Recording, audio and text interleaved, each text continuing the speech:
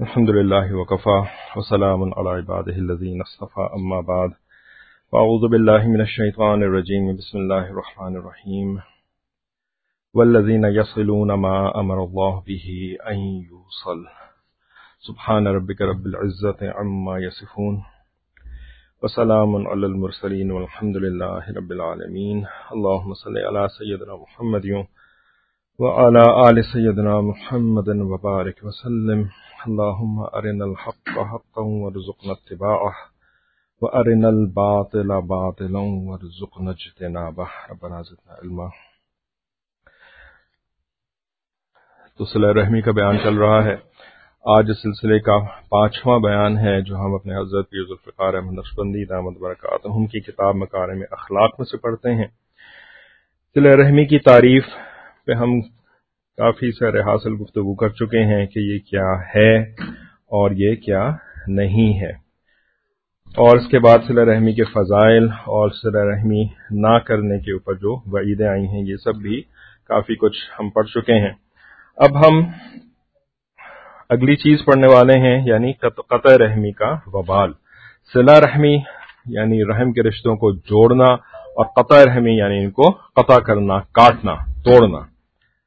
تو قطع رحمی کا وبال، فرماتے ہیں کہ رشتے ناطے توڑنے پر قرآن و حدیث میں سخت وعید وارد ہوئی ہے۔ اللہ تعالیٰ فرماتے ہیں وَيَقْطَعُونَ مَا أَمَرَ اللَّهُ بِهِ أَن يُوصَلَ، کہ جن رشتوں کو اللہ رب العزت نے جوڑنے کا حکم دیا ہے انہیں کاٹ ڈالتے ہیں۔ یعنی نافرمانوں کا تذکرہ کرتے ہوئے اللہ تعالیٰ اس کے اندر ایک یہ بھی ان کی خصلت بیان کرتے ہیں کہ رشتہ داریوں کو کاٹ ڈالتے ہیں۔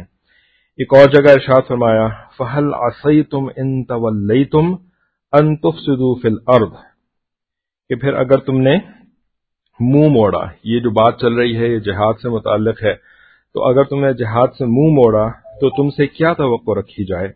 یہی کہ تم زمین میں فساد مچاؤ گے۔ یعنی اللہ تعالیٰ کا کلمہ بلند کرنے کے لیے اگر تمہیں جدوجہد کرنے کے لیے کہا گیا ہے، اور اگر تم جدوجہد نہیں کرو گے تو کیا ہوگا؟ زمین کے اندر فساد برپا ہوگا، تو تم اس کے ذمہ دار بنو گے، کیونکہ تمہارا کام تھا اس فساد کو روکنا۔ تو تم کیا توقع رکھی جائے تم سے؟ فَهَلْ عَصَيْتُمْ، تم سے کیا توقع رکھی جائے؟ تو تم فساد برپا کرو گے، اور عجیب اس کے ساتھ دوسری چیز کیا فرمائی وَتُقَطِّعُوا أَرْحَامَكُمْ، اور تم اپنے خونی رشتے کاٹ ڈالو گے۔ یعنی جب فساد برپا ہوتا ہے زمین کے اندر تو پھر خونی رشتوں کے کٹنے کا بھی وہ سبب بنتا ہے۔ اولئک الذین، یہ وہ لوگ ہیں جو لعنہم اللہ، اللہ تعالیٰ نے ان کے اوپر لعنت کری ہے، فاصمہم واعمی ابصارہم، چنانچہ انہیں بہرا بنا دیا ہے اور ان کی آنکھیں اندھی کر دی ہیں۔ جو اللہ کے حکموں کو توڑنے والے لوگ ہوتے ہیں تو ان سے جو ہے نا وہ زمین میں فساد پیدا ہوتا ہے، آفاقی طور پر بھی، معاشرے کے اندر بھی، اور خاندانی لیول کے اندر بھی خاندانی فساد بھی پیدا ہوتا ہے۔ یہ ساری چیز جو ہوتی ہے نا، یہ اللہ کے حکم کی نافرمانی سے یہ گویا کہ ایک ایفیکٹ کریٹ ہوتا ہے۔ جیسے آپ پانی کے اندر ایک تالاب ہے، اس کے اندر آپ پتھر پھینک دیں، تو اب پتھر پھینکنے سے بظاہر ایسا لگتا ہے کہ یہ پتھر جو ہے وہ پانی کے اندر ڈوب جائے گا، اندر چلا جائے گا، لیکن صرف ایسا نہیں ہوتا، وہ پتھر تو ڈوب جاتا ہی ہے، لیکن اس کے پانی میں گرنے سے ایک رپل ایفیکٹ کریٹ ہوتا ہے، اس کو آپ روک نہیں سکتے کہ نہیں یہ ایفیکٹ کریٹ نہیں ہونا چاہیے۔ تو وہ جو ایفیکٹ کریٹ ہوتا ہے تو وہ پھر خالی یہ بھی نہیں ہے کہ بس وہیں پر کریٹ ہو جاتا ہے جہاں پہ پتھر اندر گیا ہے، بلکہ وہ ایفیکٹ جو ہے وہ پھیلتا ہے اور دور تک جاتا ہے۔ بالکل یہی مثال اللہ کی نافرمانی کی، گناہ کی بھی ہے، کہ ایسا نہیں ہوتا کہ ایک انسان نے گناہ کر لیا، بس ہو گیا، اس کے نام اعمال کے اندر گناہ لکھ دیا گیا اور اس کی لٹیا ڈوب گئی، جیسے پتھر ڈوب گیا اس طرح یہ بھی ڈوب جائے گا۔ نہیں، اس کا ایک ایفیکٹ کریٹ ہوگا، اس ایفیکٹ کا جو اثر ہے وہ اس کے خاندان کے اوپر بھی پڑے گا، اس کے رشتہ داریوں کے اوپر بھی پڑے گا، اس کا اثر جو ہے پورے معاشرے کے اوپر پڑے گا، زمین میں فساد پیدا ہوگا۔ اسی وجہ سے جو گناہ نہیں کرتے جو اللہ تعالیٰ کو راضی کرتے ہیں ان کے لیے سمندر کی مچھلیاں دعا کرتی ہیں، ان کے لیے بلوں میں چونٹیاں دعا کرتی ہیں۔ کیوں؟ اس لیے کہ جب نیکی کی جا رہی ہوتی ہے تو اللہ کی رحمت نازل ہو رہی ہوتی ہے، اور اس رحمت سے صرف یہ بندہ فائدہ نہیں اٹھا رہا ہوتا بلکہ بلوں کی چونٹیاں اور سمندر کی مچھلیاں بھی فائدہ اٹھا رہی ہوتی ہیں، تو وہ دعا کرتی ہیں۔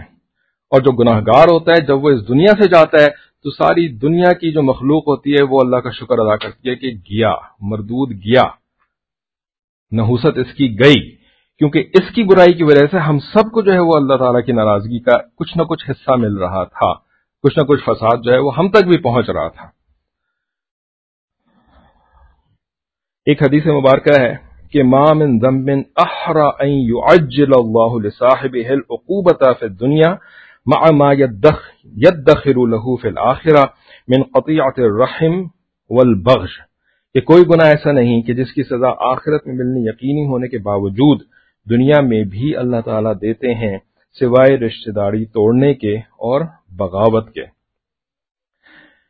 یعنی رشتہ داری توڑنا جو ہے یہ بھی ان گناہوں میں سے ہے کہ جن کی سزا جو ہے وہ اسی دنیا کی زندگی میں انسان کو ملتی ہے۔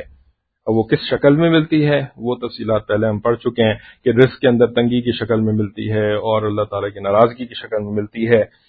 اور دوسرا گناہ جو ہے وہ بغاوت فرمایا، یعنی جو اللہ تعالیٰ کی حدوں کو تجاوز کر جاتے ہیں اس کو بغاوت کہتے ہیں، تو اس کی بھی سزا جو ہے نا اس دنیا کے اندر ہی ملنی شروع ہو جاتی ہے۔ باقی چھوٹے موٹے جو گناہ ہوتے ہیں وہ تو استغفار کے ذریعے سے بھی ختم ہو جاتے ہیں، فرشتوں کے استغفار کے ذریعے سے بھی وہ ختم ہو جاتے ہیں، انسان ان کے بعد نیکی کر لیتا ہے وہ گناہ ختم ہو جاتے ہیں۔ لیکن یہ بڑے گناہ ہیں کہ جن کی سزا جو ہے اس دنیا کے اندر بھی ملتی ہے۔ حسن بصری رحمۃ اللہ علیہ فرماتے تھے کہ جب علم بڑھ جائے، عجیب قول ہے حسن بصری رحمۃ اللہ علیہ کا، کہ جب علم بڑھ جائے اور عمل گھٹ جائے، جب علم بڑھ جائے اور عمل گھٹ جائے، اور جب زبان پر دوستی ہو اور دل میں دشمنی ہو، تو پھر ایسے لوگوں پر اللہ تعالیٰ کی لعنت برستی ہے، اللہ تعالیٰ ان کو اندھا بہرا کر دیتے ہیں۔ آج کے زمانے میں ہم دیکھیں علم بہت بڑھا ہوا ہے، علم کی تو کوئی جیسے لمٹ ہی کوئی نہیں۔ علم کیا ہوتا ہے؟ معلومات کا حاصل ہو جانا۔ اب یہ علم نافع کی تو یہاں پہ بات نہیں ہو رہی، علم نافع تو عمل کے بغیر ہو ہی نہیں سکتا، تو یہاں پہ تو علم نافع کی بات نہیں ہو رہی، یہاں پہ تو معلومات کی بات ہو رہی ہے، اور معلومات جتنی اس دور کے اندر ہیں اتنا کسی دور کے اندر آپ تصور نہیں کر سکتے تھے، کیونکہ ہر ایک کا ایکسس جو ہے وہ ساری دنیا کی انفارمیشن کے اوپر ہے، لائبریریز ہو گئی یا دوسری انفارمیشن ہو گئی، تو علم تو بے انتہا ہے، حتیٰ کہ دین کا علم بڑے بڑے علماء کو جو ہے نا آج کا نوجوان چیلنج کر سکتا ہے کہ آپ نے یہ بات کیسے کہہ دی، حدیث میں تو ایسا نہیں تھا، آپ نے یہ بات کیسے کہہ دی، قرآن مجید میں تو ایسا نہیں تھا، آپ نے یہ بات کیسے کہہ دی۔ نبی علیہ الصلوۃ والسلام نے، ایک چھوٹے بچے سے بات ہو رہی تھی، ہم نے ان کو کہا کہ نبی علیہ الصلوۃ والسلام نے جو ہے نا وہ مسلمانوں کے کبھی بچے کو جو ہے نا، چھوٹے بچوں کو جو ہے وہ کافروں کے حوالے نہیں کیا کہ بھئی تم ان کو پڑھاؤ، تو آگے سے جواب کیا ملتا ہے؟ زید بن حارثہ رضی اللہ تعالیٰ عنہ کو تو بھیجا تھا نبی علیہ الصلوۃ والسلام نے۔ میں بھی سوچ رہا ہوں کہ یار اب مجھے تحقیق کرنی پڑے گی زید بن حارثہ رضی اللہ عنہ کی کیا ایگزیکٹلی عمر تھی اور کیا ہوتی، لیکن وہ اتنا وثوق سے کہہ رہے ہیں کہ میں بھی تھوڑا سا نا، آپ ایک دم سے بیک پہ چلے جاتے ہیں، بیک فٹ پہ چلے جاتے ہیں۔ تو علم، کتنا علم ہے، آگے سے ایسا جواب ملتا ہے۔ وہ خبیثہ کیا نام تھا اس کا، آسیہ مسیح ہے نا، تو اس کے خلاف جو ہے نا وہ علماء نے بڑا شور مچایا، پورے ملک کے اندر احتجاج ہوئے، سب کچھ ہوا، ٹھیک ہے۔ آگے سے جو ہے وہ سپریم کورٹ کے ججوں کا، جن کا کہ کیا ہے ان کی، وہ کوئی مدرسے کے عالم تو نہیں ہے، کوئی شیخ الحدیث تو نہیں ہے، کوئی جو ہے فقیہ تو نہیں ہے، لیکن انہوں نے ایک ایسی رپورٹ تیار کری جو ججمنٹ آیا کہ نہیں آسیہ مسیح کو جو ہے نا وہ ہم بری کرتے ہیں، ایسی رپورٹ تیار کری کہ آج کے دور کا فقیہ بھی اس کا جواب دینے کے لیے ریسرچ کرنا پڑے گا اس کو، اتنی آسانی سے اس رپورٹ کا جواب نہیں ہو سکتا۔ جوہلا، سو کال جو جوہلا کہلاتے ہیں، انہوں نے دینی علوم کے اوپر یعنی موٹی سی ایک رپورٹ، سارے قرآن، حدیث اور فقہ اور ماضی کے واقعات اور نہ جانے کیا کیا لا کر کے جو ہے نا وہ جی سپریم کورٹ کا ججمنٹ آ رہا ہے۔ تو علم کی انتہا کوئی نہیں اس وقت، لیکن عمل کا حال دیکھو کہ گناہوں کی بھی انتہا کوئی نہیں۔ علم کے خلاف عمل جو ہے نا وہ ہر طرف علم کے خلاف ہی عمل چل رہا ہے۔ اور پھر اس کے بعد زبان پر دوستی اور دل میں دشمنی. پچھلے دنوں ایک ساتھی آئے ہوئے تھے پاکستان کے کسی بڑے شہر سے، تھے وہ کسی اور شہر کے، بڑے شہر کے اندر موو ہو گئے تھے دوسرے والے. تو کہتے ہیں کہ میں آپ کو کیا بتاؤں، سامنے بیٹھ کر کے اس بندے سے کسی بندے سے بات کرو نا تو ایسا لگتا ہے کہ اس سے بڑا آپ کا دوست کوئی نہیں ہے، اور پھر جب وہ آپ سے مل کر کے جاتا ہے تو وہ ایسا آپ کے خلاف جو ہے سازش کرتا ہے، ایسی باتیں آپ کے خلاف کرتا ہے کہ جیسے کہ اس سے بڑا آپ کا دشمن کوئی نہیں ہے. تو آپ کسی کے اوپر ٹرسٹ نہیں کر سکتے، آپ کسی کے اوپر ٹرسٹ نہیں کر سکتے. یہ بات اس بندے نے مجھے بتائی. میں نے کہا واقعی یہی حال اس وقت ہوا ہے ہمارا. تو پھر کیا ہوتا ہے، اللہ تعالیٰ کی لعنت برستی ہے، لعنت برس رہی ہوتی ہے اللہ تعالیٰ کی، جیسے کہ برس رہی ہے. ایک حدیث مبارکہ میں ہے کہ جنت کی خوشبو 500 سال کے فاصلے سے آ جائے گی. یہ ایسے ہے کہ جیسے حرم شریف جائیں تو اندر ایئر کنڈیشنر بند ہو گیا، حرم شریف جائیں تو اندر ایئر کنڈیشنر لگا ہوتا ہے جبکہ باہر بہت گرمی ہوتی ہے. تو حرم کے دروازے سے 50 فٹ پہلے ہی ٹھنڈی ہوا کے جھونکے آنے شروع ہو جاتے ہیں. تو جس طرح حرم کی ٹھنڈی ہوا کے جھونکے 50 فٹ پہلے سے ہی آنے شروع ہو جاتے ہیں، اسی طرح جنت کا دروازہ کھلے گا اور اس کی خوشبو 500 سال کی مسافت سے بھی بندے کو آئے گی، مگر 2 بندے اس خوشبو کو نہیں سونگھ سکیں گے، ایک ماں باپ کا نافرمان اور دوسرا قطع رحمی کرنے والا. ایک ماں باپ کا نافرمان اور دوسرا قطع رحمی کرنے والا. اور چونکہ یہ دور تو ہے ہی ماں باپ کا دور، اس وجہ سے یہ بات کہے بغیر ہم آگے بڑھ نہیں سکتے کہ ماں باپ کی نافرمانی ان معاملات کے اندر جو کہ شریعت کے مطابق ہوں. شریعت کے خلاف اگر ماں باپ بات کر رہے ہیں تو ان کی نافرمانی تو واجب ہے، واجب ہے ان کی نافرمانی کرنا. تو چونکہ دور ہی ماشاءاللہ وہ تاریخ پڑھتے ہیں نا، تو ہمارے حضرات سارے مشائخ ہیں وہ ہمیں سمجھاتے ہیں کہ تاریخ کا کوئی اعتبار نہیں ہے. کیوں بھائی؟ اس لیے کہ تاریخ تو بادشاہ سلامت نے لکھوائی ہوتی ہے. مورخ صاحب جو ہوتے ہیں نا وہ دربار کے اندر پیڈ ملازم ہوتے ہیں، اور بادشاہ سلامت کہتے ہیں کہ یہ تاریخ لکھو میرے بارے میں، یہ تاریخ لکھو میرے باپ دادا کے بارے میں، اور فلانی تاریخ لکھو میرے دشمنوں کے بارے میں. تو مورخ صاحب نے جو ہے وہ تو تاریخ اس طرح سے لکھی ہوئی ہوتی ہے. تو بھائی آپ تو قرآن اور حدیث کے اوپر اعتماد کر سکتے ہیں، تاریخ کا کوئی اعتبار نہیں ہے، ٹھیک ہے نا. اگر وہ قرآن اور حدیث سے ٹکراتی ہے تاریخ کو ہم جوتے کی نوک کے اوپر اڑا دیں گے. آج کے دور میں دین بھی اسی طرح کا لکھا ہوا ہے. دین بھی یہی ہے، ماں باپ جو ہے نا وہ اپنے حساب سے دین بنا کر کے اپنے اولاد کو سمجھاتے ہیں کہ ابھی دین یہی ہے، میرے پیر کے نیچے جنت ہے، اور میری رضا کے باپ کہتا ہے میری رضا میں اللہ کی رضا ہے، اب ماں کہتی ہے میرے پیر کے نیچے جنت ہے، اب جو میں کہہ رہا ہوں وہ کرو. کوئی ضرورت نہیں ہے مفتی صاحب کی بات جانے کی، کوئی ضرورت نہیں ہے مولوی صاحب سے پوچھنے کی، کوئی ضرورت نہیں ہے شیخ صاحب کی بات ماننے کی، قرآن مجید اٹھانے کی ضرورت نہیں ہے. ایک ساتھ یعنی حقیقتیں ہیں یہ، میں مذاق نہیں کر رہا آپ لوگوں کے ساتھ نا. ابھی کسی کا واقعہ پتا چلا، بیٹی کی شادی ہوئی تو کسی نے نا بیٹی کو لا کر کے معروف القرآن غالباً تحفے میں دے دی. بیٹی کی شادی ہوئی تو انہوں نے شاید دہشتی زیور یا معروف القرآن کو شاہ کے تحفے میں دے دی. اچھا بیٹی کو پتا نہیں تھا کہ اس کو وہ تحفے تو بعد میں کھلتے ہیں. اماں کو تو پتا چل گیا کہ تحفے میں جو ہے نا تفسیر دے دی گئی ہے، انہوں نے ادھر اس کو گول کر دیا. انہوں نے تفسیر کو گول کر دیا اور بتاتی ہیں اپنے رشتہ دار خواتین کو، یہ پڑھ کر کے نا بیٹیاں پردہ کرنا شروع ہو جاتی ہیں. کیا ضرورت ہے پردہ کرنے کی؟ اچھا ہے بس نماز پڑھو، دوپٹہ شپٹہ اوڑھ لو، بس کافی ہے. ہماری جاننے والی رشتہ دار خاتون کا یہ واقعہ ہے، تفسیر پڑھے گی تو مولویہ بن جائے گی، ہاتھ سے باہر نکل جائے گی. تو اس وجہ سے جو ہے نا یہ ماں باپ کی فرما برداری اس چیز کے ساتھ سمجھیں گے تب کچھ ملے گا، نہیں سمجھیں گے تو پھر جو تھا وہ بھی جائے گا. ٹھیک ہے. تو فرمایا کہ ایک ماں باپ کا نافرمان اور دوسرا قطع رحمی کرنے والا. ایک حدیث مبارکہ میں ہے کہ 2 گناہ ایسے ہیں کہ جن کی سزا دنیا میں مل کے رہتی ہے، رشتے ناطے توڑنا اور بغاوت کرنا. پیچھے والی جو حدیث تھی اس کے بھی یہ الفاظ تھے. قطع رحمی کی وجہ سے خراسانی شیخ کی سزا. خراسان کے ایک شیخ تھے جو حرم مکہ میں رہتے تھے، بہت عبادت گزار اور بہت نیکوکار تھے. لوگ ان کے پاس اپنی امانتیں رکھوانے کے لیے آتے تھے. لوگ ان پر بہت زیادہ اعتماد کرتے تھے. چنانچہ ایک آدمی سفر پر گیا، واپس آئے تو معلوم ہوا کہ جی وہ تو فوت ہو گئے.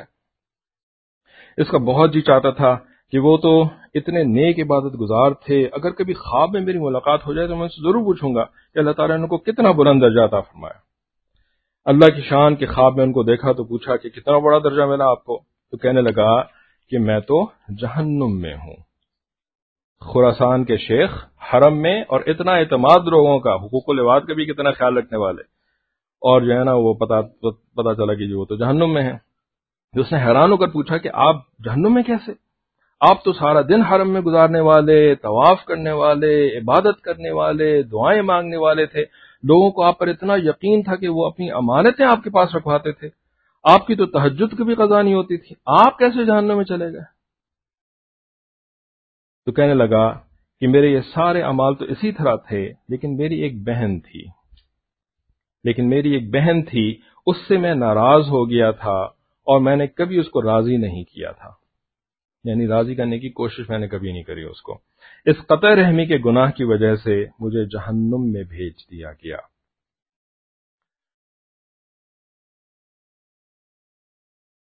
تو اب ان معاملات کے اندر کتنا احتیاط کی ضرورت ہے، یعنی انسان کے اتنے بڑے بڑے اعمال بھی جو ہے نا وہ رد کر دیے جائیں گے اس قسم کے معاملات کی خرابی کی وجہ سے. تو ہم ان میں احتیاط نہیں کرتے. ہمیں غصہ آتا ہے نا، جب کسی بات کے اوپر خاندان میں غصہ آ گیا، کسی بات کے اوپر جو ہے وہ گھر میں غصہ آ گیا، ہم جو ہے نا وہ آل فال بکنا شروع کر دیتے ہیں. اپنی بہن کو الٹا سیدھا سنا دیا، بھائی کو الٹا سیدھا سنا دیا.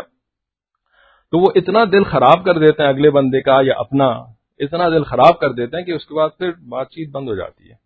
اور کتنا کامن ہے یہ ہمارے ہاں.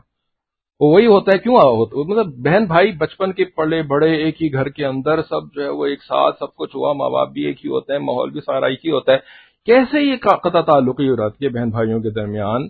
یہی ہوتا ہے، بس غصہ آیا، غصے کے اوپر قابو نہیں ہے، غصے کا علاج جو ہے وہ کبھی کرنے کی کوشش نہیں کری، اور جب غصہ آتا ہے تو پھر زبان کے اوپر قابو نہیں رہتا، اور پھر ایسی باتیں بول دیتے ہیں، ایسے کام کر دیتے ہیں کہ جس کی وجہ سے جو ہے نا پھر دل بالکل ایک دوسرے سے خراب ہو جاتے ہیں، اور سالوں کے لیے پھر قطع تعلقی ہو جاتی ہے. اور ادھر جو ہے تہجد بھی پڑھے چلے جا رہے ہیں، ادھر جو ہے عمرے بھی کرے چلے جا رہے ہیں، ادھر فلان چیز بھی کرے چلے جا رہے ہیں.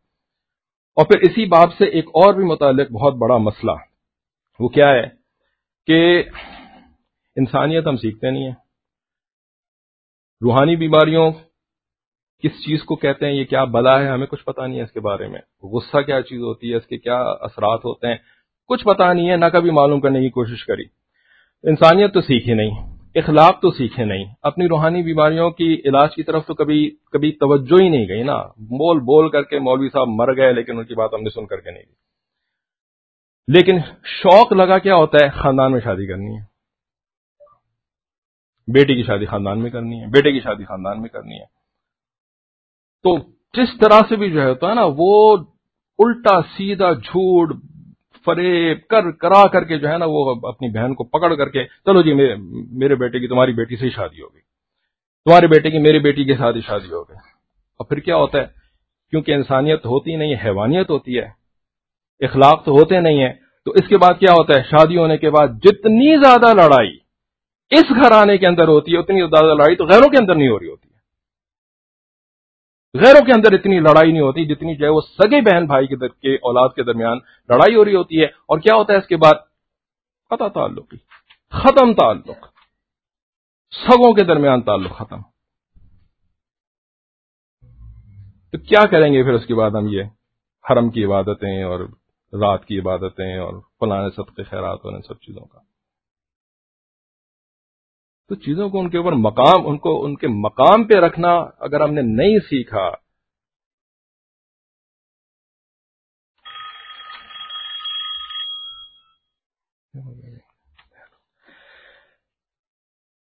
تو بھائی مطلب ان چیزوں کی اہمیت کو سمجھ کر کے پھر قدم اٹھانا چاہیے اور سیکھنا پڑتا ہے. بغیر سیکھے ہوئے وہی نہیں اترتی اوپر سے نا ہمارے اوپر. ٹھیک ہے.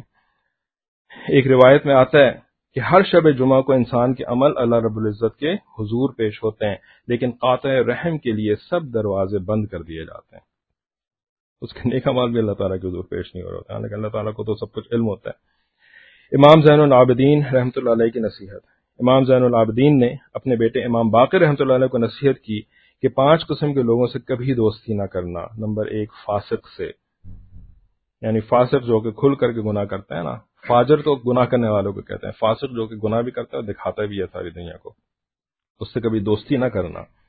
بخیل سے کبھی دوستی نہ کرنا، جو کہ کنجوس مکھی چوس قسم کا انسان، بخیل، جھوٹے سے دوستی نہ کرنا، اور بے وقوف سے بھی دوستی نہ کرنا، کیونکہ بے وقوف دوست جو ہوتا ہے نا وہ عقل مند دشمن سے زیادہ خطرناک ہوتا ہے، تو بے وقوف سے کبھی دوستی نہ کرنا، اور قاطع رحم سے دوستی نہ کرنا کہ اس کے اوپر 3 لعنتیں بھیجی گئی ہیں۔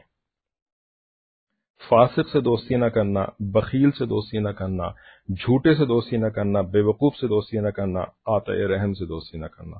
کسی نے اس حادثے سے سوال کیا کہ میری کرسمس کہنا کیا حرام ہے؟ تو اصل میں نا میری دوست ہے، تو وہ مجھے جو ہے نا وہ ہر رمضان پہ رمضان مبارک اور ہر عید کے اوپر عید مبارک، تو اب مجھے بہت برا لگتا ہے کہ جی میری کرسمس میں اس کو نہ کہوں تو بڑی بری بات لگتی ہے۔ تو اس عاجز نے بھی جواب دیا نہیں ہے، موقع نہیں ملا، لیکن جو ارادہ ہے جواب دینے کا وہ یہ ہے کہ بھئی قرآن مجید میں تو کہیں میری کرسمس کا نام نہیں ہے، ٹھیک ہے، کہ یہ حرام ہے، یہ مت کرو، اور حدیث مبارکہ کے اندر بھی کہیں میری کرسمس کا لفظ نہیں ہے۔ میری کرسمس حرام ہے، یہ تو مفتی تقی عثمانی صاحب نے کہا ہے، اور یہ آپ کو بھی پتا ہے، سب کو پتا ہے، مجھے بھی پتا ہے کہ آپ کو پتا ہے، ٹھیک ہے، تو اگر پتا ہے تو مجھ سے کیوں پوچھ رہے ہیں، ٹھیک ہے۔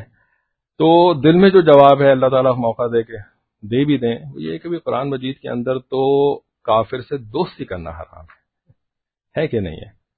کافر سے دوستی کرنا حرام ہے، ٹھیک ہے، تو آپ نے دوستی کیوں کی ہوئی ہے پہلے تو یہ بتایا نا جی، آپ کو اتنا میری کرسمس کے حرام ہونے کی فکر پڑی ہوئی ہے، واٹ اباؤٹ قرآن کا حکم ہے؟ اچھا کہ نہیں میں نے کوئی دوستی نہیں کری، اگر آگے سے میں ایکسپیکٹ کر رہا ہوں کہ شاید یہ جواب نہیں، میں نے کوئی جب دوستی نہیں کری تو پھر آپ کو اتنی پرواہ کیوں ہوئی ہوئی ہے ان کی کہ ان کو برا لگے گا اور آپ کو برا لگے گا، ہے نا بھئی؟ اگر کاروباری تعلق ہے، اگر ضرورتاً تعلق ہے تو پھر تو اس بات کی پرواہ کرنے کی کوئی ضرورت نہیں، کیونکہ آپ کی دوستی تو اللہ کے ساتھ، تو اللہ کی ناراضگی اہم ہے کہ ان کی ناراضگی اہم ہے؟ مسئلہ تو یہی ہو گیا ہے نا کہ جی وہ اتنی اہم دوست بن چکی ہیں کہ پھر اللہ، رسول اور مفتی تقی عثمانی سے زیادہ اہم، تو حرام جو کہ قرآن مجید سے ثابت ہے تو وہ تو دوستی حرام ہے، ٹھیک ہے نا۔ اور باقی جو ہے وہ حدیث مبارکہ سے بھی بہت ساری چیزیں ثابت ہیں، وہ فاسق سے دوستی کرنا بھی ہے نا، کہ اس کے ساتھ دوستی کرو گے تو تمہارے کپڑے ایسے ہو جائیں گے جیسے کہ بھٹی کے اندر کوئی جاتا ہے تو اس کا کپڑا کالا ہو جاتا ہے وغیرہ۔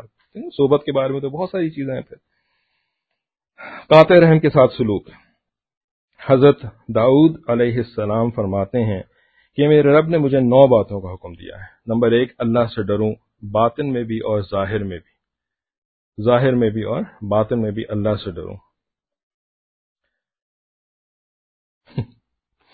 الحمدللہ ثم الحمدللہ، بچے آ کے بیٹھتے ہیں، اب ان کو ہر بات سمجھ میں نہیں آتی، بہت ساری باتیں ہوتی ہیں ذرا اونچے لیول کی ہوتی ہیں، لیکن دیکھیں مجلس میں آ کے بیٹھنا، اگر دشمنی کے ساتھ نہ بیٹھا ہو، ٹھیک ہے، اور الحمدللہ امید یہ ہے کہ بچے دشمنی کے ساتھ نہیں آ کے بیٹھتے ہیں، تو اس کا فائدہ ہو جاتا ہے نا کچھ نہ کچھ۔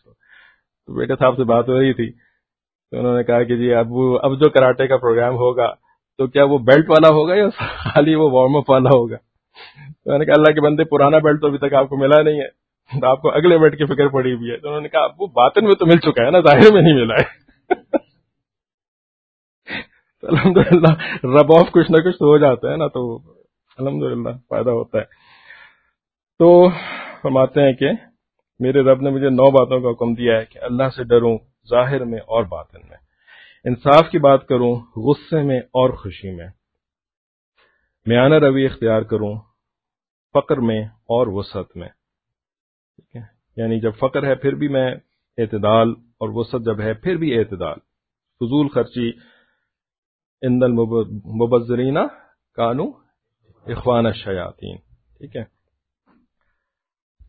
صلہ رحمی کروں، اس سے جو مجھ سے توڑنے والا ہو، جو محروم کرے میں اسے عطا کروں، جو ظلم کرے میں اسے معاف کروں، میری نظر عبرت کے ساتھ ہو، یعنی میں چیزوں کو نا، ہر چیز کو میں سبق کی نیت سے دیکھوں، ہر بات کو سبق حاصل کرنے کی نیت سے سنوں۔ تو یہ اللہ تعالیٰ کا حکم حضرت داؤد علیہ السلام کو۔ اور 8واں کہ میری خاموشی فکر کے ساتھ ہو،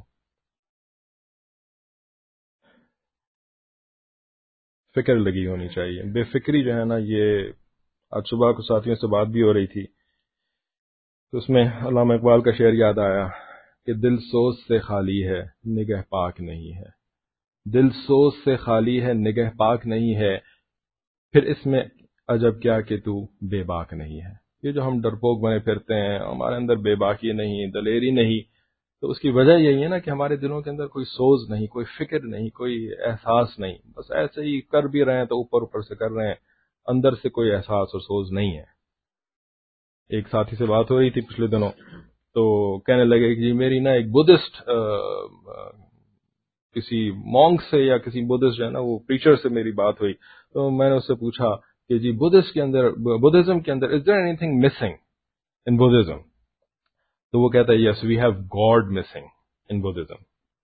اس نے کہا اچھا کیسے؟ تو اس نے کہا کہ because we have Buddha as everything, اور بدھا جو ہے نا وہ گاڈ بھی نہیں ہے، اور بدھا جو ہے وہ ایک نارمل انسان بھی نہیں ہے، تو گاڈ جو ہے نا یہ ہم سب کچھ بس بدھا کو ہی کہتے ہیں، اور وہ گاڈ نہیں ہے، تو God is missing in Buddhism. میں نے ان کو کہا کہ انفارچونیٹلی اس وقت مسلمانوں کا بھی یہ حال ہے۔ اسلام کو تو نہیں کہنا چاہیے کیونکہ اسلام تو اللہ تعالیٰ کا دین ہے، اللہ تعالیٰ اس کی حفاظت کری ہوئی ہے، لیکن ہمارے اسلام کے اندر جو ہے نا we have the same problem that we have God missing in our Islam now, اور اس کو ہمارے مشائخ اس کے لیے روحانیت کا لفظ استعمال کرتے ہیں۔ روحانیت مسنگ ہے ہمارے اس دین کے اندر، یہ ایک کلچرل، یہ ایک جو ہے نا وہ بس یعنی اعمال کر رہے ہیں، دیکھا دیکھی کر رہے ہیں، یا اپنے حساب سے کر رہے ہیں، اپنی عقل سے کر رہے ہیں، اللہ تعالیٰ کا رشتہ، اللہ تعالیٰ کے ساتھ تعلق ان اعمال کا حصہ نہیں ہے۔ اسی وجہ سے جب غصہ آتا ہے نا تو پھر اس کے بعد سب کچھ بھول جاتا ہے، یا شہوت چڑھتی ہے تو اس کے بعد سب کچھ بھول جاتا ہے۔ تو دل کے اندر سوز پیدا کریں گے، فکر پیدا کریں گے، تو میری خاموشی فکر کے ساتھ ہو اور میری گویائی ذکر الہی ہو۔ اس سے معلوم ہوتا ہے کہ دین اسلام کی تعلیم یہ ہے کہ ہم رشتے ناتوں کو جوڑیں، اور جو توڑے گا اس کو بہت زیادہ سزا دی جائے گی۔ ہمارا حال بے حال۔ آج ہم اپنی حالت پر نظر دوڑائیں، ہم مسلمانوں کے معاشرے میں پریکٹیکلی کیا ہو رہا ہے۔ جتنا قریبی رشتہ ہوتا ہے اتنا ایک دوسرے سے ناراض ہوتا ہے، بھائی بھائی سے ناراض، بہن بھائی سے ناراض، بہن بہن سے ناراض، ایک دوسرے کے ساتھ جتنی قریبی رشتہ داریاں اتنی ہی ایک دوسرے کے ساتھ لڑائیاں۔ وہ ان کی ٹانگیں کھینچتے ہیں، یہ ان کی ٹانگیں کھینچتے ہیں، یہ ان پر الزام لگاتے ہیں، وہ ان پر الزام لگاتے ہیں۔ بعض جگہ پر تو گرم جنگ چلتی ہے اور بعض میں سرد جنگ چل رہی ہوتی ہے۔ گرم جنگ سے مراد مقدمہ بازیاں، کہ ایک دوسرے کے اوپر مقدمے کیے ہوئے ہوتے ہیں۔ اللہ اکبر۔ گرم جنگ کا ایک عجیب واقعہ، ہم نے ایک عجیب واقعہ پڑھا کہ دو بھائیوں نے والد کے جانے کے بعد وراثت کی زمین بانٹی، بالکل تقسیم کی لائن پر ایک درخت تھا، ایک نے کہا کہ یہ میرا ہے اور دوسرا کہتا تھا کہ یہ میرا ہے۔ ضد کی وجہ سے آپس میں کوئی بات طے نہ ہو سکی، ضد پہ اڑ گیا تو بس اڑ گیا، تو کوئی بات طے نہ ہو سکی، چنانچہ ایک نے مقدمہ کر دیا، دوسرے نے مقدمے کی پیروی شروع کر دی۔ اب مقدمہ لمبا ہوا اور دونوں وکیلوں کی فیسیں بھرتے رہے، یہ بھی زمین بیچتا رہا، وہ بھی زمین بیچتا رہا۔ ایک ایسا وقت آیا کہ اس کی بھی ساری زمین بک گئی اور اس کی بھی ساری زمین بک گئی۔ فیصلے کے دن جج نے فیصلہ کیا کہ درخت کاٹ کر آدھی لکڑی یہ لے لے اور آدھی لکڑی وہ لے لے۔ یہ بھائیوں کا ایک دوسرے کے ساتھ تعلق ہے، بھائی بھائی کے نقصان پر خوش۔ جتنا قریبی تعلق ہوگا آپ دیکھیں گے کہ اتنا ایک دوسرے کے پیچھے پڑے ہوئے ہوں گے۔ غیر نہیں بدنام کرتے، بدنام اپنے کرتے ہیں۔ غیر نہیں الزام لگاتے بلکہ الزام اپنے لگاتے ہیں۔ وہ بات کا بتنگڑ بناتے ہیں، پر کا پرندہ بناتے ہیں۔ بس ان کو تھوڑا سا پتہ چلنا چاہیے، اور یہ نہیں کہ وہ صرف اس طرح مخالفت کرتے ہیں، اگر دوسرے بندے کا نقصان ہو تو اس پر خوشی مناتے ہیں۔ یہ ایک قدم اور آگے بڑھ جاتے ہیں، بھائی کا نقصان ہوتا ہے یا بہن کا، اس پر وہ خوشیاں مناتے ہیں۔ رحمتیں کیوں نہیں برستی؟ اچھا ماشاءاللہ، جب مشائخ بہت سینئر ہو جاتے ہیں نا اور بڑے بزرگ ہو جاتے ہیں، اب وہ دادا پیر بن جاتے ہیں نا، ٹھیک ہے نا، دادا پیر کا پھر ایک رول ہی بالکل الگ ہوتا ہے، جیسے دادا ابو کا رول ہے نا۔ ماشاءاللہ دادا ابو والے بھی ادھر بیٹھے ہوئے ہیں۔ کل کسی سے بات ہو رہی تھی، انہوں نے کہا جی ہم جو ہے نا وہ رات کو ساری رات جاگتے ہیں، ہم جو ہے وہ ادھر چلے جاتے ہیں، ریسٹورینٹ چلے جاتے ہیں، ہم ادھر چلے جاتے ہیں۔ میں نے کہا آپ کو بھی ایک دادا ابو کی ضرورت ہے۔ بعد میں نیند آ رہی ہوتی ہے کیونکہ ساری رات جاگ رہے ہوتے ہیں، آپ یو نیڈ اے دادا ابو۔ تو بہرحال، تو اب جو دادا پیر ہوتے ہیں تو وہ تو پھر دادا ہوتے ہیں، ہے نا، ہماری بیٹی چلی آتی ہیں دادا ابو کے سامنے تو سارا غصہ ایک دم سے ٹھنڈا، سارا بالکل جیسے کہ بالکل ایک ڈفرینٹ پرسنالٹی. ٹھیک ہے نا. اب جو ہے نا جو آتے ہیں دادا پیر صاحب کے پاس، تو دادا پیر نے تو پھر پیار محبت کی باتیں کرنی ہوتی ہیں. ٹھیک ہے، تو انہوں نے کوئی تھوڑی اصلاح کرنی ہوتی ہے بھائی. تو پھر ایسا جو مرید ہوتا ہے نا جو دادا پیر کے پاس جا کر کے بیعت کرتا ہے، وہ بیچارہ اصلاح سے فارغ رہتا ہے پھر، اور اس کو ایسا لگتا ہے کہ دین ہے ہی یہ. دین میں اصلاح کا کوئی شعبہ نہیں ہے دین کے اندر. سب پیار ہے، محبت ہے، سب ٹھیک ہے نا، سب کچھ ٹھیک ہے. کیونکہ پیر صاحب جو ہے وہ باتیں ہی ایسی کرتے ہیں، ہے نا بھائی. تو سب ٹھیک ہے، وہ بھی ٹھیک ہے، میں بھی ٹھیک ہوں، بس اللہ ہی پتہ نہیں کیوں خواہ کا جو ہے نا وہ کبھی اس کو مرواتا رہتا ہے، کبھی اس کو پٹواتا رہتا ہے، کبھی اس کو ذلیل کرواتا رہتا ہے نا. کبھی کافروں کو غلبہ دے دیتا ہے اور مسلمانوں کو پس کر دیتا ہے، اور کبھی جو ہے وہ بچوں کو مروا دیتا ہے نا. کبھی بچوں کی جو ہے وہ کھال ادھڑوا دیتا ہے، کبھی عورتوں کو جو ہے وہ ذلیل و رسوا کروا دیتا ہے. اللہ ہی کچھ مسئلہ ہے نعوذ باللہ اللہ ہی کے ساتھ، ہے کہ نہیں ہے بھئی؟ یا تو اللہ ہے نہیں، کیا خیال ہے؟ یا تو اللہ ہے نہیں، سب کچھ خود بخود ہو رہا ہے.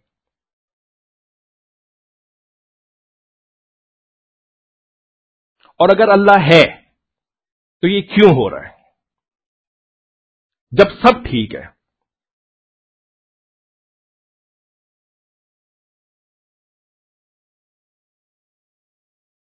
اب تو ساری حجتیں پوری ہو گئیں. پہلے تو ہوتا تھا دیکھنے کو نہیں ملتا تھا، صرف قصے کہانیاں سننے کو ملتے تھے. اب تو دیکھ رہے ہیں اور ویڈیو کے اوپر دیکھ رہے ہیں اور دن رات دیکھ رہے ہیں. اب کون سی حجت باقی رہ گئی ہے؟ بے غیرتی کی اور بے شرمی کی اور لعنت کی بھی کوئی انتہا ہوتی ہے؟ ان بچوں کا قصور ہے یہ یا اللہ کا قصور ہے یہ؟ کسی کا تو قصور ہے. اگر تمہارا قصور نہیں ہے، اگر میرا قصور نہیں ہے، تو کسی کا تو قصور ہے نا. یا کہہ دو کہ اللہ نہیں ہے، نعوذ باللہ ثم نعوذ باللہ، اور یہ دنیا خود بخود چل رہی ہے، رینڈملی ہو رہا ہے سارا کا سارا معاملہ.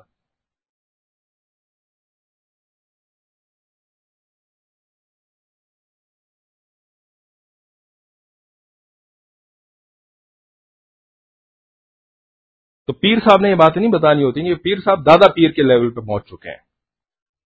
اب تو باپ کے پاس جانا پڑے گا جو تمہاری ٹھکائی کرے صحیح طریقے سے. جاتے ہیں برکتیں لینے کے لیے.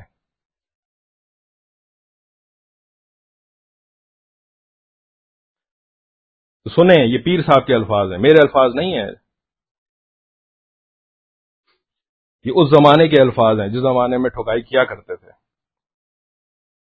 تو فرماتے ہیں کہ اگر مسلمان معاشرے میں صلہ رحمی کا یہ حال ہوگا تو اللہ کی برکتیں اس معاشرے پر کہاں سے آئیں گی؟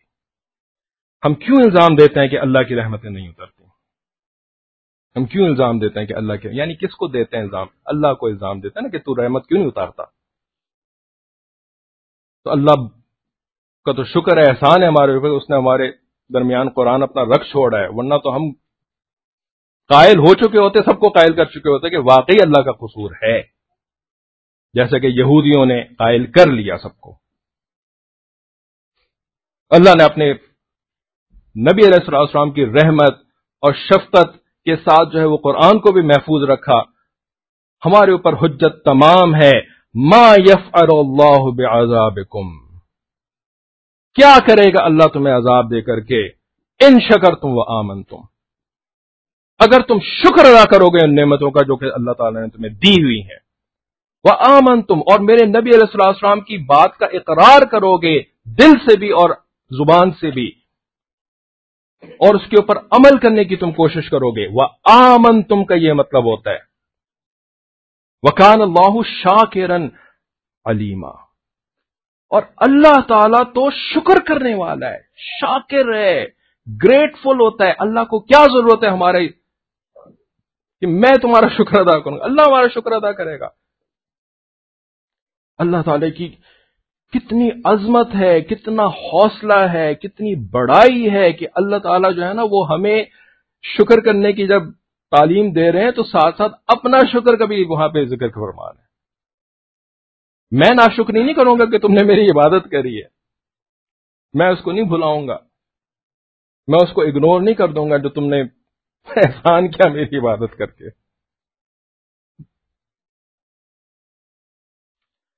تو حضرت جی فرماتے ہیں کہ ہم کیوں الزام دیتے ہیں کہ اللہ کی رحمتیں نہیں اترتی؟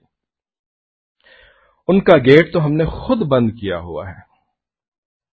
اللہ تعالیٰ نے ریموٹ ہمارے ہاتھ میں دیا تھا کہ تم رشتے ناطے جوڑو گے تو ہم اس کے دروازے کھول دیں گے، تم رشتے ناطے توڑو گے تو ہم اس دروازے کو بند کر دیں گے. بند تو ہم کر کے بیٹھے ہوئے ہیں. آج اس بات پر غور کرنے کی ضرورت ہے.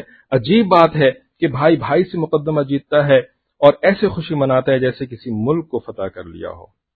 ہمارے ملک میں یہ بہت عام ہے. آپ کو شاید نظر نہیں آتا ہوگا، شاید آپ کے شہر میں نہیں ہوتا ہوگا، دوسرے شہروں میں جا کر کے دیکھیں، وہاں کے لوگوں سے حالات پوچھیں، گاؤں دیہاتوں کے اندر جا کر کے دیکھیں. یہ مقدمے بازیاں بھائی بہنوں کے درمیان اٹس نارم، یہ عام بات ہے. اور یہ رشتہ دار تو خوشی پر ملتے ہیں، یہ رشتہ دار یا تو خوشی پر ملتے ہیں یا کسی غمی پر. جب کوئی فوت ہو جاتا ہے تو وہاں ایک دوسرے کا چہرہ دیکھ لیتے ہیں، یا خاندان میں کوئی شادی ہو تو وہاں ملاقات ہو جاتی ہے. ورنہ بعض تو کہہ دیتے ہیں کہ اگر میرے بڑے بھائی کو بلائیں گے تو میں نہیں آؤں گا، وہ آئے گا تو میں نہیں آؤں گا. خوشی کے موقع پر بھی نہیں آتے. اگر رشتہ داریوں کا یہ حال ہو تو ایثار کہاں گیا، عفو درگزر کی صفت کہاں گئی؟ ہمارے گھر جہنم کے نمونے بنیں گے یا نہیں بنیں گے؟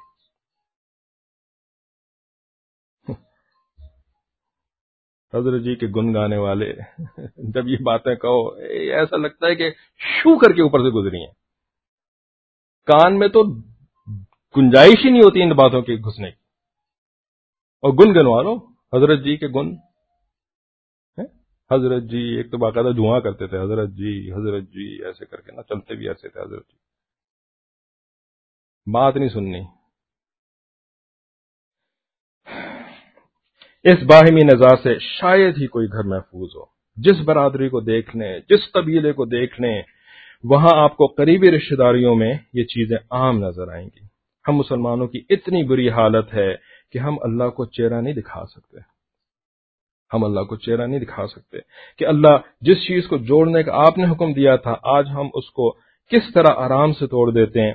وہ پاکیزہ اخلاق جو خیر خواہی سکھاتے تھے، جو ایثار سکھاتے تھے، جو دوسرے پر اپنا سب کچھ قربان کرنا سکھاتے تھے، آج مسلمان معاشرے میں وہ نظر نہیں آتے. غیروں کے ساتھ، اجنبی کے ساتھ اچھائی کر لیں گے، اپنے رشتہ دار کے ساتھ اچھائی کرنے کو دل نہیں چاہے گا. اپنوں سے ترش روی برتنے کو ہم خودداری سمجھتے ہیں. ہماری حالت تو وہ ہے جو آفتاب رسالت کے طلوع ہونے سے پہلے اربوں کی تھی. اس کا مطلب ہے کہ رحمان کی بات ہم نہیں مانتے، ہم نفس و شیطان کی بات مانتے ہیں. اسی وجہ سے وہ ہے ہمارا حضرت شیطان. جس کا کوئی شیخ نہیں ہوتا اس کا شیخ شیطان ہوتا ہے، اور شیخ کو حضرت کہا جاتا ہے. تو حضرت شیطان.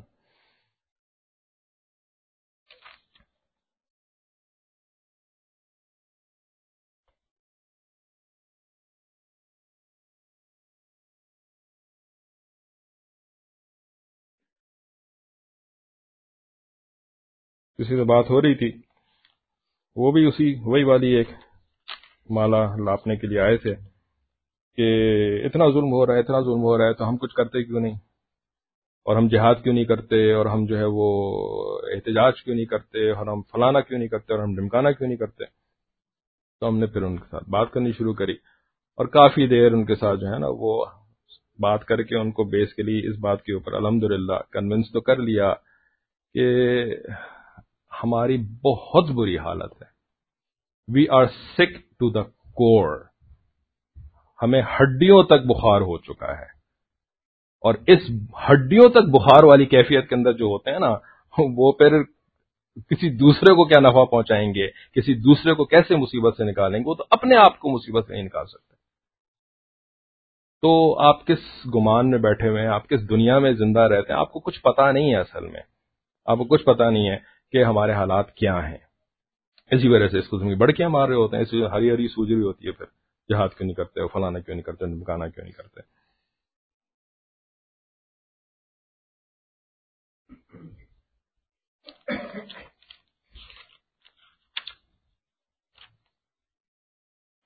تو لیکن ساتھ ساتھ اس عاجز نے انتہائی بھیانک اور خوفناک پکچر جب ان کے سامنے کھینچی تو ان کا تو خیر رنگ ہی اڑ گیا، اور ساری جو تھی نا وہ جو لے کر کے آئے تھے وہ سب کا سب جو ہے وہ رفو ہو گیا ایک دم سے۔ لیکن پھر ہم ان کو اسی چیز کے اوپر واپس لے کر کے آئے جو جس سے کہ ہم نے بات شروع کری تھی، تزکیہ نفس کیا ہوتا ہے، ڈاکٹر کا علاج کیسے ہوتا ہے، سب کچھ سارا کا سارا پروسیس جس طرح بھی سکھاتے ہیں تصوف کیا چیز ہے، وہ ڈاکٹری کا علاج، ٹھیک ہے۔ تو شروع میں ان کو یہ بات ہم نے کہہ دی تھی کہ بھئی جب بیمار ہوتے ہیں نا تو بیمار ہونے کے بعد بیمار نے ہاتھ پیر مارنے ہوتے ہیں، اس نے بیماری کو اپنی ریئلائز کرنا ہوتا ہے، ریکگنائز کرنا ہوتا ہے، پھر اس کے بعد جو ہے وہ ڈاکٹر کے پاس جانا ہوتا ہے، پھر دوائی لینی ہوتی ہے، پھر اس کے بعد اس دوائی کو استعمال کرنا ہوتا ہے، پھر فالو اپ وزٹس کرنے ہوتے ہیں، احتیاطی تدابیر کے اوپر عمل کرنا ہوتا ہے، سب کچھ کرنا ہوتا ہے، اور ڈاکٹر نے جو ہے وہ اپنا کام کرنا ہوتا ہے کہ اس نے اس کو گائیڈ کرنا ہوتا ہے، دوائیں دینی ہوتی ہے، سنسیئرٹی کے ساتھ اس کا علاج کرنا ہوتا ہے۔ لیکن سب کچھ کرنے کے بعد شفا کس کے ہاتھ میں ہوتی ہے؟ نہ تو وہ مریض کی ان محنتوں کے اندر وہ شفا ہوتی ہے، نہ جو ہے وہ ڈاکٹر کی ایکسپرٹیز کے اندر کوئی شفا ہوتی ہے۔ شفا تو صرف اور صرف اللہ رب العزت کے ہاتھ میں ہے۔ یہ سارا کا سارا پروسیس جو ہے یہ تو اسباب کے درجے میں ہے۔ اللہ کی مرضی ہوگی تو شفا ملے گی، نہیں مرضی ہوگی تو نہیں ملے گی۔ بڑے سے بڑا مرض ہو جائے، اللہ کی مرضی ہوگی تو شفا مل کر کے رہے گی۔ جب ہم اس کانسیپٹ کو سمجھ گئے اور مان گئے اس بات کو کہ شفا تو اللہ ہی کے ہاتھ میں ہے، تو پھر تو مسئلہ ہی سارا ختم ہو گیا نا۔ جو اتنا آپ نے بلیک پکچر پینٹ کری ہے، جو کہ حقیقت ہے، جس کے بغیر ہم آگے بڑھ نہیں سکتے، کہ ہم اپنے معاشرے کی ان غلطیوں کو پہچانیں اور ان کو ہم ایڈمٹ کریں۔ لیکن اس کو ایڈمٹ کرنے کے بعد اور یہ ساری چیزیں سمجھ میں آنے کے بعد کیا ہوتا ہے؟ مایوسی، کچھ نہیں ہو سکتا۔ اتنا گندا معاشرہ، اتنا برا معاشرہ، اتنا منافقوں کے اوپر مشتمل معاشرہ ہے نا، اوپر سے لے کر کے نیچے تک جو ہے وہ ہر بندہ خراب ہے، تو کیسے سب کچھ ٹھیک ہوگا؟ یہ کیسے ہوگا؟ یہ کیسے ہوگا؟ تو تم نے کوئی تھوڑی کرنا ہے۔ اس کا جواب بڑا آسان ہے، تم نے کوئی تھوڑی کرنا ہے۔ تم تو ایک بندے کو شفا نہیں دے سکتے، تم تو اپنے لاڈلے کو شفا نہیں دے سکتے، تم تو اپنے آپ کو شفا نہیں دے سکتے۔ شفا تو اللہ کی ذات نے ایک کو بھی دینی ہے، جس نے ایک کو دینی ہے اسی نے جو ہے وہ 1 کروڑ کو بھی دینی ہے۔ اس کے لیے 1 کروڑ کو شفا دے دینا اتنا ہی آسان ہے جتنا ایک بندے کو شفا دے دینا آسان ہے۔ تو مایوسی کا تو قلقمہ، مایوسی کی تو گنجائش ہی کوئی نہیں۔ جس کی نظر اللہ تک پہنچ گئی وہ مایوس نہیں ہو سکتا۔ لیکن مایوسی سے بچانے کا یہ طریقہ نہیں ہے کہ جو ہے نا وہ ڈسمس کرنا شروع کر دو، مسئلہ ہی کوئی نہیں ہے، سب ٹھیک ہے، سب سیٹ ہے نا، بس ابھی آنے والے ہیں اور پھر ہم سب ان کے ساتھ جو ہے وہ نکلیں گے اور پھر جو ہے وہ سب کو مار پیٹ کے ختم کر دیں گے اور پھر ہمارا بول بالا ہو جائے گا۔ اس جھوٹ اور فریب کی ضرورت نہیں ہے۔ ہم نے کیا راستہ اختیار کیا ہوا ہے؟ اللہ کو دیکھنے کا راستہ، اللہ کی قدرت کو پہچاننے کا راستہ کی بجائے ہم نے جو ہے نا وہ فریب کا راستہ اختیار کیا ہوا ہے، ہم نے جھوٹ کا راستہ اختیار کیا ہوا ہے نا۔ دید قصور کیا چیز ہوتی ہے؟ نہیں جی، کوئی ضرورت نہیں ہے دید قصور کی۔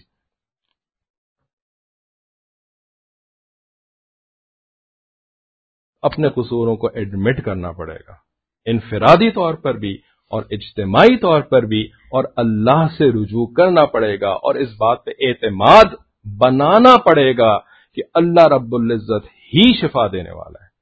وَإِذَا مَرِضْتُ فَهُوَ يَشْفِينِ، قرآن عظیم الشان۔ ساری دنیا خراب ہو سکتی ہے، قرآن مجید خراب نہیں ہو سکتا۔ اس کی حفاظت کی اللہ تعالیٰ نے گارنٹی دی ہوئی ہے۔ اللہ تعالیٰ سے دعا ہے کہ بات کی سمجھ عمل کی توفیق عطا فرمائے۔ وآخر دعوانا الحمدللہ رب العالمین۔ دعا سے پہلے توبہ کلمات جو ہمارے مشائخ پڑھاتے ہیں، جیسی جس کی نیت ہوگی ویسا اس کو ان کلمات کو پڑھنے کا فائدہ ہوگا۔ دل میں نیت کر لیں کہ میں اپنے تمام گزشتہ گناہوں سے سچی پکی توبہ کی نیت کرتا ہوں۔ گناہوں کے اوپر میں نادم ہوں، شرمندہ ہوں، جس قسم کے بھی وہ گناہ ہیں، زبان کے ہوں، آنکھوں کے ہوں، کان کے ہوں، سوچ کے ہوں، فکر کے ہوں، ہر قسم کے گناہوں کے اوپر میں نادم ہوں اور شرمندہ ہوں۔ میں کسی ایک گناہ کو بھی جسٹیفائی نہیں کروں گا، میں نادم ہوں، اور آئندہ اے اللہ میں آپ سے ارادہ کرتا ہوں کہ اب نہیں کروں گا، اب نہیں کروں گا۔ میرا ارادہ نہیں ہے کہ ابھی بھی جا کر کے میں کروں گا، نہیں، میرا ارادہ نہیں ہے اللہ، میں نے ارادہ کر لیا کہ اب ترکت اللات والعزی جميعا، چھوڑ دیا میں نے لات اور عزا سب کے سب کو، بس تیری مدد چاہیے، تیری مدد کے بغیر میرا کوئی ارادہ پایہ تکمیل تک نہیں پہنچ سکتا۔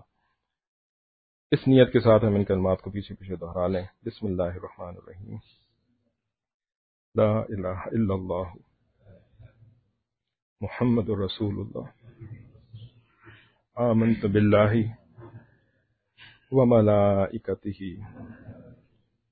وکتبہ ورسلہ والیوم الآخر والقدر خیرہ وشرہ من اللہ تعالی والبعث بعد الموت، آمنت باللہ کما ہوا بأسمائہ وصفاتہ وقبلت جمیع احکامہ اقرار باللسان وتصدیق بالقلب، اشہد ان لا الہ الا اللہ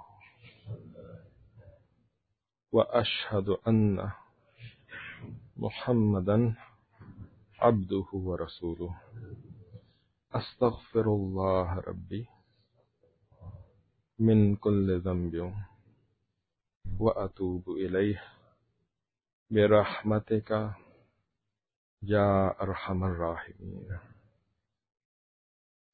ان کلمات کو پڑھنے سے ہم توبہ طائب ہو چکے ہیں۔ جو معمولات بتاتے ہیں کل 6 معمولات ہیں، 100 دفعہ صبح اور 100 دفعہ شام استغفار کی تسبیح پڑھ لینا، استغفر اللہ ربی من کل ذنب واتوب الیہ۔ دوسرا معمول درود شریف صبح اور شام 100 مرتبہ پڑھنا، اللہم صلی علی سیدنا محمد وعلی آل سیدنا محمد وبارک وسلم۔ تیسرا روزانہ قرآن مجید کی کچھ نہ کچھ تلاوت کر لینا، ایک پارہ پڑھیں تو بہت اچھا ہے۔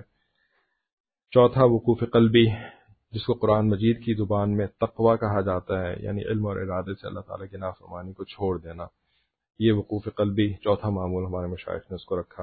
اور پانچواں مراقبہ ہے کہ تھوڑی دیر کے لیے اپنے آپ کو کام کاج سے فارغ کر کے کہیں بیٹھ جائیں، دل میں یہ نیت کر لیں کہ اللہ تعالیٰ کی رحمت آ رہی ہے، میرے دل میں سما رہی ہے، میرے دل سے گناہوں کی ظلمت اور سیاہی دور ہو رہی ہے، اور میرا دل کہہ رہا ہے اللہ اللہ اللہ، یہ مراقبہ کہلاتا ہے۔ اور آخری رابطہ شیخ کے دین کو سیکھ کر کے اپنی انفرادی زندگی کے اندر اور اپنے گھریلو زندگی کے اندر کس طرح سے میں نے نافذ کرنا ہے، رائج کرنا ہے، اس کے اندر انسان کو مشورے کی ضرورت پڑتی ہے شیطان کے وسوسوں سے اور شیطان کے دھوکوں اور بہکاووں سے بچنے کے لیے، تو اس کو جو ہے وہ رابطہ شیخ کے معمول میں کور کر لیا۔ یہ کل 6 معمولات ہیں۔ اللہ تعالیٰ سے دعا ہے کہ اللہ تعالیٰ ان کے اوپر ہمیں استقامت عطا فرمائے۔ دعا کے لیے مغرب کی اذان ہونے والی ہے۔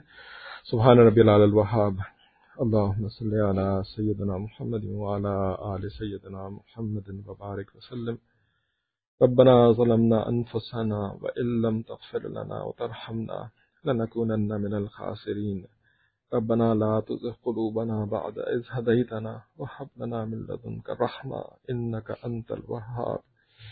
اے کریم آقا، ہم تیرے عاجز مسکین بندے ہیں، ہمارے گناہوں کو معاف فرما، ہمارے عیبوں کی پردہ پوشی فرما، اے اللہ ہماری نگاہوں کو پاک فرما، ہمارے دلوں کو صاف فرما، اے اللہ چاہے نہ چاہے سر کے بالوں سے پکڑ کر ہمیں نیک بنا، اے اللہ نفس و شیطان کے مکر و فریب سے ہماری حفاظت فرما، اے اللہ شر پسندوں کے شر سے حفاظت فرما، حاسدین کے حسد سے حفاظت فرما، اے اللہ فتنوں سے حفاظت فرما، فتنہ دجال سے ہماری حفاظت فرما، اے اللہ ہمارے آل و اولاد کی حفاظت فرما، اہل و عیال کی حفاظت فرما، اے اللہ دوست احباب کی حفاظت فرما، اے اللہ پوری امت کی حفاظت فرما، اے اللہ نفس و شیطان کے مکر و فریب سے ہماری حفاظت فرما، اے اللہ ہر قسم کی روحانی جسمانی بیماری سے حفاظت فرما، اے اللہ جو بیمار ہیں ان کو شفائے کاملہ عاجلہ مستمرہ نصیب فرما، اے اللہ بیماری کی حالت میں تو کوئی ٹھیک سے اپنا کام بھی نہیں کر پاتا، اے اللہ جو آتا بھی ہے اس کے اوپر بھی عمل نہیں کر پاتا،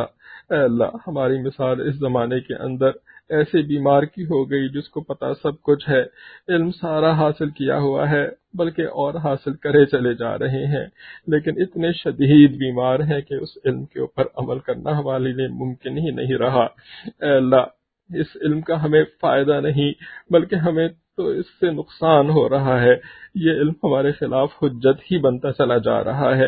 اے اللہ، ہماری اس بیماری میں ہمیں شفا عطا فرما دیجئے اے اللہ، تاکہ یہ علم ہمارے لیے علم نافع بن جائے۔ اے اللہ، عمل کی توفیق ہمیں عطا ہو جائے۔ اے اللہ، اس کے اندر ہم جو حرام اور حلال کا علم حاصل کر رہے ہیں، اے اللہ، حلال کے اوپر عمل اور حرام سے اجتناب کی توفیق مل جائے، ورنہ اے اللہ ہم تو ان سے بھی زیادہ گئے گزرے ہوں گے جن کے پاس یہ علم نہیں تھا اور انہوں نے آپ کی نافرمانی کری۔ اے اللہ، ان کے اوپر تو یہ حجت تمام نہیں ہوئی تھی، ہمارے اوپر تو حجت تمام ہو چکی ہے۔ اے اللہ، ہمیں عقل سلیم عطا فرما دیجئے۔ اے اللہ، اپنے نفع اور نقصان کو پہچاننے کی تمیز عطا فرما دیجئے۔ اے اللہ، یہ جو دنیا کی محبت ہے اس کو ہمارے اندر سے نکال دیجئے، اور اے اللہ اپنے نفس کو اور اپنی خواہش کو اور اپنی عقل کو بھی تسلیم کرنے کی توفیق عطا فرما دیجئے کہ یہ بھی تو دنیا ہی ہے، اے اللہ یہ سب بھی تو آپ کا غیر ہی ہے۔ اے اللہ، ہمیں اپنی عقل سے محبت کرنے سے بھی اے اللہ نجات عطا فرما دیجئے۔ اے اللہ، اپنے نفس سے محبت کرنے سے بھی ہمیں نجات عطا فرما دیجئے۔ اے اللہ، اپنی حجتوں سے اور اے اللہ اپنی محنتوں سے اور اے اللہ اپنی استعدادوں سے محبت کرنے سے بھی ہمیں نجات عطا فرما دیجئے۔ اے اللہ، ہمیں صرف ایک آپ سے محبت کرنے کی توفیق عطا فرما دیجئے۔ اے اللہ، مانا کہ ہم اس قابل نہیں ہیں، اے اللہ ہم نے کوئی ایسا کام نہیں کیا، کوئی ایسا اخلاص نہیں دکھایا، اے اللہ کوئی ایسی قربانی نہیں دی، اے اللہ کوئی ایسا سچ نہیں بولا کہ آپ ہمیں اپنی محبت کے لیے قبول کر لیتے، اے اللہ، لیکن ہم ہاتھ اٹھا کے آپ سے دعا مانگ رہے ہیں۔ اے اللہ، دعا تو وہی مانگتا ہے جو کہ اپنے اسباب سے اور اپنی محنتوں سے کوئی چیز حاصل نہیں کر پا رہا ہوتا۔ اے اللہ، پھر اس کی نظر مسبب الاسباب کے اوپر اٹھتی ہے، اے اللہ پروردگار کے اوپر اٹھتی ہے۔ اے اللہ، ہم ناکام ہو چکے ہیں، بری طرح ناکام ہو چکے ہیں۔ اے اللہ، کافروں سے تو ہمارا واسطہ ہی نہیں پڑا، اے اللہ کافروں سے تو ان کا واسطہ پڑ رہا ہے جو کہ ان کے ہاتھوں پٹ رہے ہیں، مر رہے ہیں۔ اے اللہ، ہمارا تو کافر سے واسطہ ہی نہیں پڑا، اے اللہ ہم تو اپنے نفس کے کافر ہی کے ہاتھوں شکست کھا چکے ہیں، اے اللہ ہم تو اپنے نفس کے کافر کے ہاتھوں ہی شکست کھا چکے ہیں۔ اے اللہ، ہم برباد ہو چکے ہیں، اے اللہ ہم ناکام ہو چکے ہیں، اے اللہ ہم نامراد ہو چکے ہیں، اے اللہ آپ کے سوا ہمارا اور کوئی سہارا نہیں ہے۔ اے اللہ، ہمیں ہمارے دشمنوں کے اپنے دشمنوں کے حوالے نہیں فرما دیجیے گا، اے اللہ رحم فرما دیجیے، اے اللہ احسان فرما دیجیے۔ اے اللہ، آپ تو احسان کر کے خوش ہوتے ہیں، اے اللہ ہمارے اوپر احسان فرما دیجیے۔ اے اللہ، اگر ہم جہنم میں چلے گئے تو کون خوش ہوگا سوائے شیطان کے؟ اے اللہ، آپ کے محبوب علیہ الصلوۃ والسلام رحمت للعالمین اور اے اللہ اس امت کے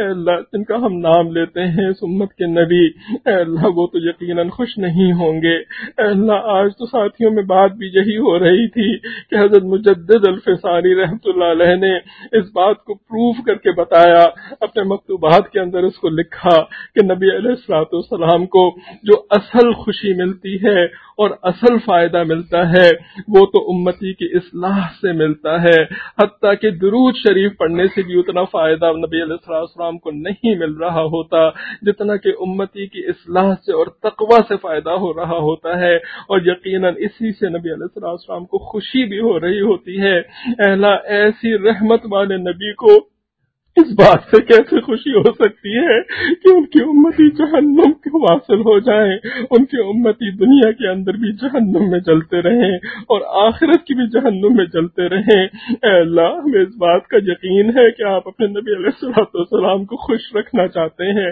خوش کرنا چاہتے ہیں۔ اے اللہ، اسی واسطے آپ اپنے حبیب علیہ السلام ہی کے واسطے ہمیں سچی توبہ کی توفیق عطا فرما دیجئے۔ اے اللہ، توبۃ النصوح کی توفیق عطا فرما دیجئے۔ اے اللہ، ہر قسم کے ظاہری گناہ سے بھی اور باطنی گناہ سے بھی، اے اللہ نفس پرستی کے اور عقل پرستی کے اور ضد اور ہٹ دھرمی کے گناہوں سے بھی اے اللہ آپ ہمیں توبہ کی توفیق عطا فرما دیجئے۔ اے اللہ، ہمیں نیک بنا دیجئے۔ اے اللہ گناہوں کی نحوست کو، اے اللہ گناہوں کی نحوست سے ہمارے گھروں کو آزاد کروا دیجئے۔ اے اللہ ہمیں نیک بنا دیجئے، اے اللہ ہمیں ایک بنا دیجئے، اے اللہ ہمیں کسی قابل بنا دیجئے، اے اللہ جہنم کے قابل مت بنا دیجئے، اے اللہ ہمارے گھرانوں کو جہنم کا نمونہ مت بنا دیجئے، اے اللہ ہمارے گھرانوں کو جنت کا نمونہ بنا دیجئے۔ اے اللہ اگرچہ کہ ہم درپے ہیں، ہم بات ماننے کے لیے بالکل تیار نہیں ہیں، لیکن اے اللہ آپ تو قادر مطلق ہیں، اے اللہ آپ کو بات منوانا خوب آتا ہے، اے اللہ عافیت کے ساتھ ہمیں بات ماننے کی توفیق عطا فرما دیجئے، اے اللہ عافیت کے ساتھ بات ماننے کی توفیق عطا فرما دیجئے، اے اللہ آزمائشوں کے حوالے کر کے، اے اللہ ذلتوں کے اور رسوائیوں کے حوالے کر کے بات مت منوا دیجئے، اے اللہ موت کے وقت تو بات ماننی پڑ ہی جائے گی، قیامت کے دن تو بات ماننی پڑ ہی جائے گی، اے اللہ جو زندگی کی مہلت ہے اس میں بات ماننے کی توفیق عطا فرما دیجئے، اے اللہ ہماری دعاؤں کو اپنی رحمت سے قبول فرما، جو مانگنا چاہیے تو نہیں مانگ سکے، اے اللہ اپنے غیبی خزانوں سے وہ بھی عطا فرما دیجئے، اے اللہ ہماری طرف سے ہمارے شیخ پیر ذوالفقار احمد نقشبندی دامت برکاتہم کو اے اللہ کروڑوں جزائیں عطا فرما دیجئے، اے اللہ انہوں نے ہمیں آپ کا در سکھایا، آپ سے مانگنا سکھایا، اے اللہ کتنے احسانات کے اے اللہ بوجھ تلے ہم دبے ہوئے ہیں، اے اللہ ہمیں احسان فراموشی سے بچا لیجئے، اے اللہ احسان مندی کی بہترین اخلاق حمیدہ عطا فرما دیجئے، اے اللہ ہماری طرف سے ہمارے مشائخ کو، والدین کو، اساتذہ کرام کو بہترین جزا عطا فرما دیجئے، اے اللہ امت کے علماء کرام کو بہترین جزا عطا فرما دیجئے، اے اللہ سب کی اے اللہ ہر قسم کے شرور سے اور فتنوں سے حفاظت فرما دیجئے، ہمیں ان کے لیے صدقہ جاریہ بننے کی توفیق عطا فرما دیجئے، اے اللہ ہمارے مدارس عربیہ کی حفاظت فرما دیجئے، اے اللہ جن خانقاہوں میں اللہ اللہ ہوتی ہے اہل حق کی خانقاہوں کی حفاظت فرما دیجئے، دعوت و تبلیغ اور اقامت دین کی تمام جائز محنتوں کی حفاظت فرما دیجئے، اے اللہ ہماری طرف سے انہیں بہترین جزا عطا فرما، اے اللہ ہمارے چھوٹوں کو ہمارے لیے صدقہ جاریہ بنا دیجئے، اے اللہ ہمیں ان کی بہترین تربیت کرنے کی توفیق عطا فرما دیجئے، بہترین علم نافع کا انتظام کرنے کی اے اللہ ہمیں توفیق عطا فرما دیجئے، اے اللہ ہمارے آنے والی نسلوں کے ایمان کی اور اعمال کی حفاظت فرما دیجئے، اے اللہ ہم تو اپنی زندگیاں گنوا بیٹھے، اے اللہ ان بچے بچیوں کی زندگیاں گنوانے سے اے اللہ محفوظ فرما دیجئے، اے اللہ ضائع ہو جانے سے محفوظ فرما دیجئے، اے اللہ ہم کسی چیز کے اوپر قدرت نہیں رکھتے، اے اللہ اپنی اولادوں کے اوپر بھی قدرت نہیں رکھتے، اے اللہ حقیقت تو یہ اپنے آپ پر بھی قدرت نہیں رکھتے، لیکن اے اللہ آپ ہر چیز کے اوپر قدرت رکھتے ہیں، اے اللہ ہم اس بات کا اقرار کرتے ہیں، اے اللہ دل سے نہیں بھی کر رہے تو زبان سے تو اقرار کر رہے ہیں، اے اللہ آپ ہماری مدد فرما دیجئے، اے اللہ اپنی قدرت کو ہماری مدد کی طرف اے اللہ متوجہ فرما دیجئے، اے اللہ احسان کا معاملہ فرما دیجئے، عفو درگزر کا معاملہ فرما دیجئے، اے اللہ اپنی رحمت سے ہماری تمام دعاؤں کو قبول فرما دیجئے، ربنا تقبل منا انک انت السمیع العلیم وتب علینا انک انت التواب الرحیم وصلی اللہ تعالی علی حبیبہ سیدنا محمد وعلى آلہ وأصحابہ اجمعین برحمتک یا ارحم الراحمین۔